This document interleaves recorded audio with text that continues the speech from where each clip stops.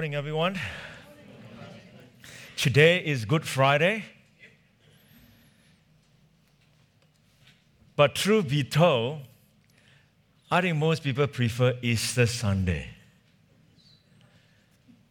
We prefer to attend wedding than to attend funeral. Maybe not you. As awful as it is, I think I have a strong suspicion that most people say that Good Friday means more to them than Easter. I mean, they have nothing against Easter. It is just that Good Friday, as awful as it is more recognizable to them because they know suffering, they know death, they experience pain, cancer, betrayal.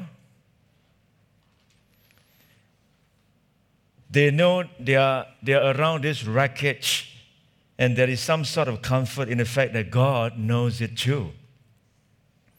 So today is Good Friday, and we gather to look at the wreckage of the cross. Or should I say, we are gathering to look at the wreckage on the cross, the man that is hanging there. Only that this is no stranger. This is our own flesh and blood. It is God's own flesh and blood, the one that we pray to, the one who has power to heal, the one who has the ability to cast out demons, the one who has the power to raise people from the dead, dying himself now as helpless as a kitten. All he can do is to hold up his head. Everything else is tacked down now. His feet nailed firmly in place. He cannot wipe the blood from his temple. He cannot cover his own nakedness. The rescuer unrescued. The Savior unsaved. What can it mean that he should die this way? And most people's fondest hope died with him on these days 2,000 years ago. That the all-powerful God will protect those who believe him, but it's not going to happen.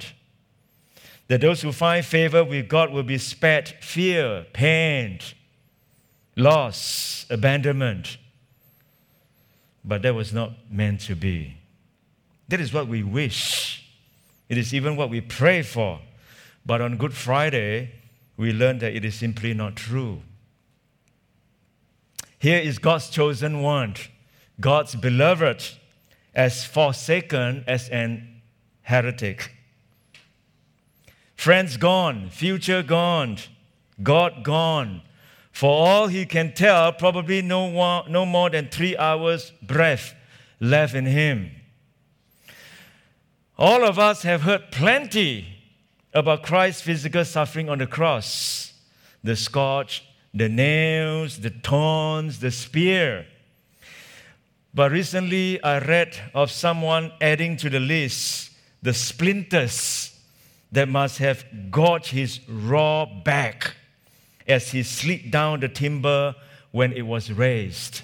Raw wounds. This is excruciating stuff. And did you know the word excruciating in Latin simply means out of the cross? The word excruciating, the adjective that describes pain that is beyond description, excruciating pain. It comes from the original word, means out of the cross.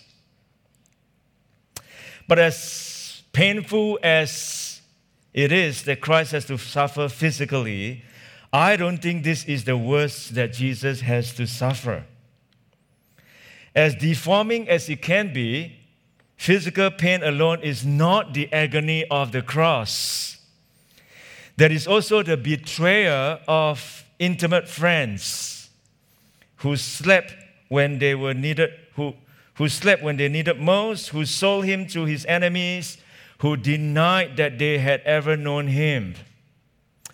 And Max Lucado has a beautiful words to describe betrayer. It's a weapon found only in the hands of one you love. Your enemy has no such tool, for only a friend can betray. Betrayer is mutiny, is violation of a trust, an inside job. It is more than rejection. Rejection opens a wound, but betrayal pours the salt in it. It's more than loneliness. Loneliness leaves you in the cold, but betrayal closes the door. It is more than mockery. Mockery plunges the knife, but betrayal twists it. It is more than insult. An insult attacks your pride, but betrayal breaks your heart. These are not nails in the hands. These are nails in the heart. But as painful as betrayal could cause, and still, I believe they are not the worst that Jesus suffered. The worst that Jesus had to suffer, I believe, is the disturbing silence of God. My God, why have you forsaken me? The God who does not act, the God who is not there, the God who by just a single word could have made all the pain bearable, but who did not speak. Not so Jesus could hear anyway. And the only voice at the end was his own, screaming his last unanswered questions at the sky. Eloi, Eloi, lama sabachthani. My God, why have you forsaken me? You know, some people love silence, but others detest it. Some are not happy unless there is noise. And then there are others who long for solitude and silence. There are some who talk non-stop, and there are others who hardly say a word. But there are times when all of us, when we long to hear a word from someone we love, and we are met with silence. It can be devastating. You know, all his life, Jesus had acted and spoken like someone in on God's will and was full of God's power. Twice, remember twice, that was confirmed by a voice from heaven. Once in his baptism, remember when he was baptized, when he came out of the water, what happened? There was a voice that came from heaven, and God said, "You are my son. You are my beloved, and in you I am well pleased." And then again on the Mount of Transfiguration, where Peter, James, and John was with him. And then again, the pronouncement said, "This is my son, but beloved. Listen to him." Twice. But why not one more time on the last day? Isn't it more important at the final moment of your life? Some comforting words. What a difference it would have made. A confirmation like that, a blessing on the destitute moment at hand. But it did not come, and Jesus died alone, having pronounced himself abandoned by God. You know, here is an interesting irony. People often complain about the things that the Lord said, like love your enemies, forgive as you have been forgiven, be perfect as your heavenly Father is perfect.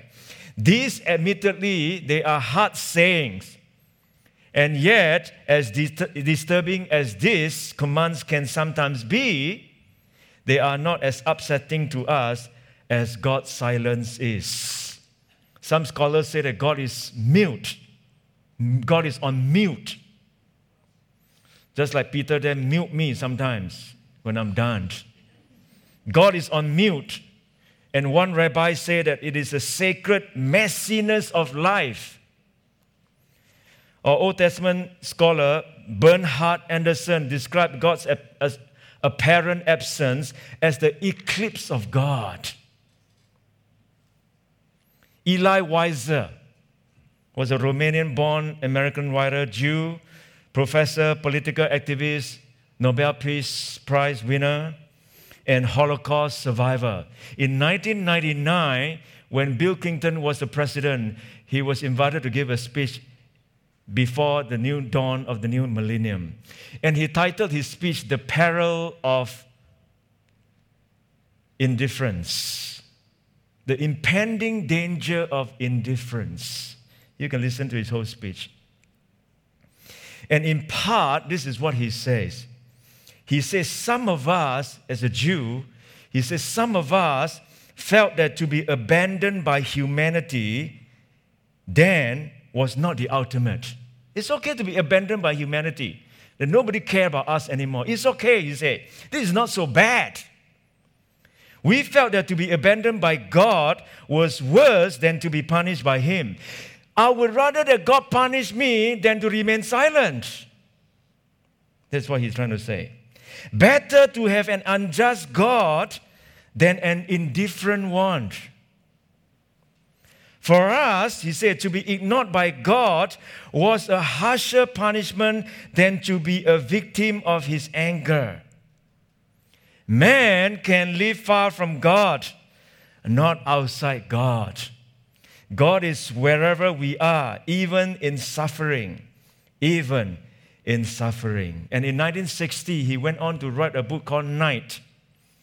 It became an incredible book, Night, recounting his experience in the Holocaust.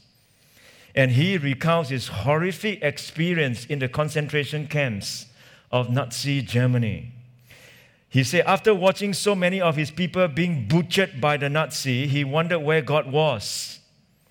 And in reflecting back on it, all he wrote was this. For the first time, he said, I felt revolt rise up in me. Why should I bless His name? The eternal Lord of the universe, the all-powerful and terrible, was silent. What had I to thank Him for? Eli Wiesel knows the silence of God can be most disturbing. And I think the silence of God is something all of us are very familiar with. Terrorists bombed the World Trade Center on September 11, almost 20 years ago. And God is in many respects silent. Children are abused. Babies are murdered in the womb, and God is silent. Relatives get sick, suffered from cancer, and died. You prayed and prayed and prayed and prayed. Nothing happened. Well, this is what we have to reckon with, isn't it? God's silence. Not just then, but also now.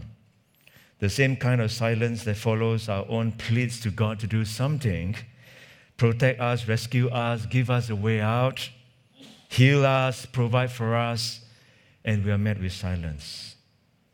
You know, Easter is hard to believe, but Good Friday is not hard to believe. If you open your ears and your eyes and even listen to your own heart, you will discover we live in the land at the foot of the cross. But so was Jesus Christ, that we must never ever forget. Even though He was the second person of the Holy Trinity, He was made man in human nature, Jesus Christ. He knew the silence of God that every human being knows in his or her earthly life. And the Bible indicates that on Good Friday, as he hung on the cross dying for our sins, he experienced such intense distress and emptiness that he cried out, my God, why have you forsaken me?" God the Father turned his back because in his absolute holiness, he could not look at the accumulated ugliness of all the world's sins that were piled on his Son. His holiness recoils from even the smallest sin, let alone the world's sin accumulated, placed on the Son. When God looked down and saw his Son bearing the sin of the world, he didn't see his Son. He saw sin that he was bearing. And in that awful moment, the Majesty turned his back. He was repulsed by the raw sewage of sin splattered all over the Son.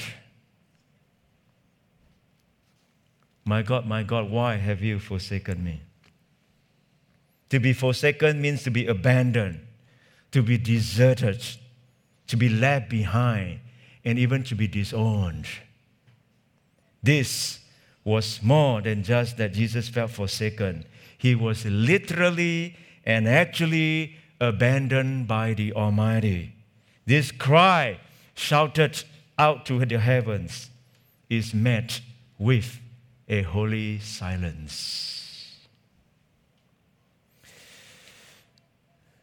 Let me, in 1-2 sentences, tell you why God remains silent. If we paint a rosy picture of God always showing up ahead of the emergency rescue crew, we will shortchange the biblical record. And that is why people often complain, why I pray no answer. Because there's not magic. It's prayer, it's not magic. We know that with God, every word he speaks is for a purpose. But let me tell you, every moment of silence is equally purposeful. Can I repeat that again? Every word that God speaks is for a purpose. And every moment of silence is equally purposeful. God's silence on that fateful Friday morning is essential. God's silence is necessary. God's silence is purposeful. God forsook Jesus on that fateful Friday afternoon at 3 p.m. so that God will never have to forsake us. God forsook Jesus so that we will never be forsaken. When Jesus uttered, my God, why have you forsaken me?" Why did Jesus utter that cry? I tell you why. So that you and I would never have to utter it.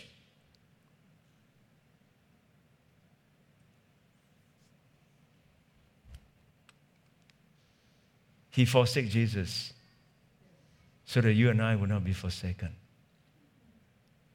A way has been opened for us to come to him. God made him who had no sin to be sin for us, so that in him we might become the righteousness of God.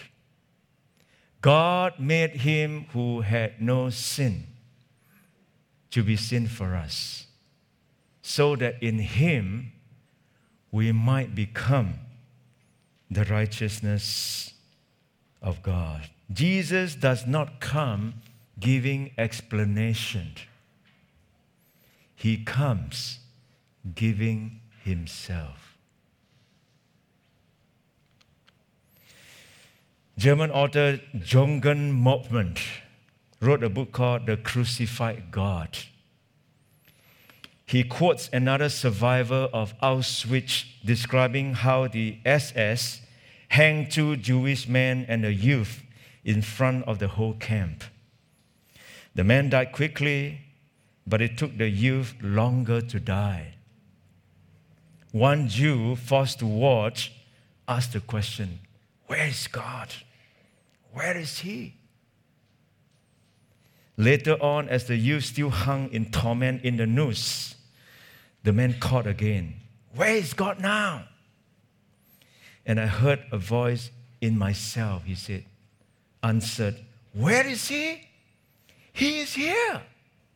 He is hanging there on the gallows." Does that mean that Jesus has no regard for injustice? No. He cares about persecution. He cares about hunger. He cares about prejudice. And He knows what it is like to be punished for something He didn't do. He knows the meaning of the phrase is just not right. For it wasn't right that people spit into the eyes that had wept for them. It wasn't right that soldiers ripped chunks of flesh out of the back of their God. It wasn't right that spike pierced the hands that formed the earth. And it wasn't right that the Son of God was forced to hear the silence of God on that awful Friday morning. It wasn't right, but it happened. And it happened because of us.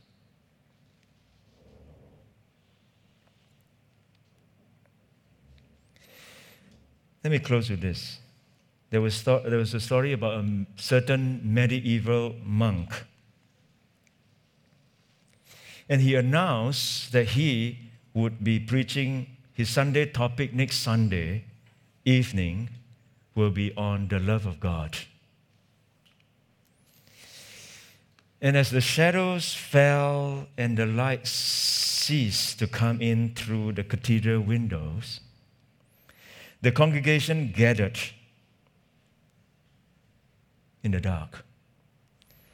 And in the darkness of the altar, the monk lighted a candle. And he carried the candle to the crucifix. First of all, he illumined the crown of thorns. He just placed the candle up to the crown of thorns, and then illuminated shadow of the crown of thorns. And then he moved to the 2 wounded hands. And then the shadow come through, the light illuminated. And then he moved to the marks of the spear wound.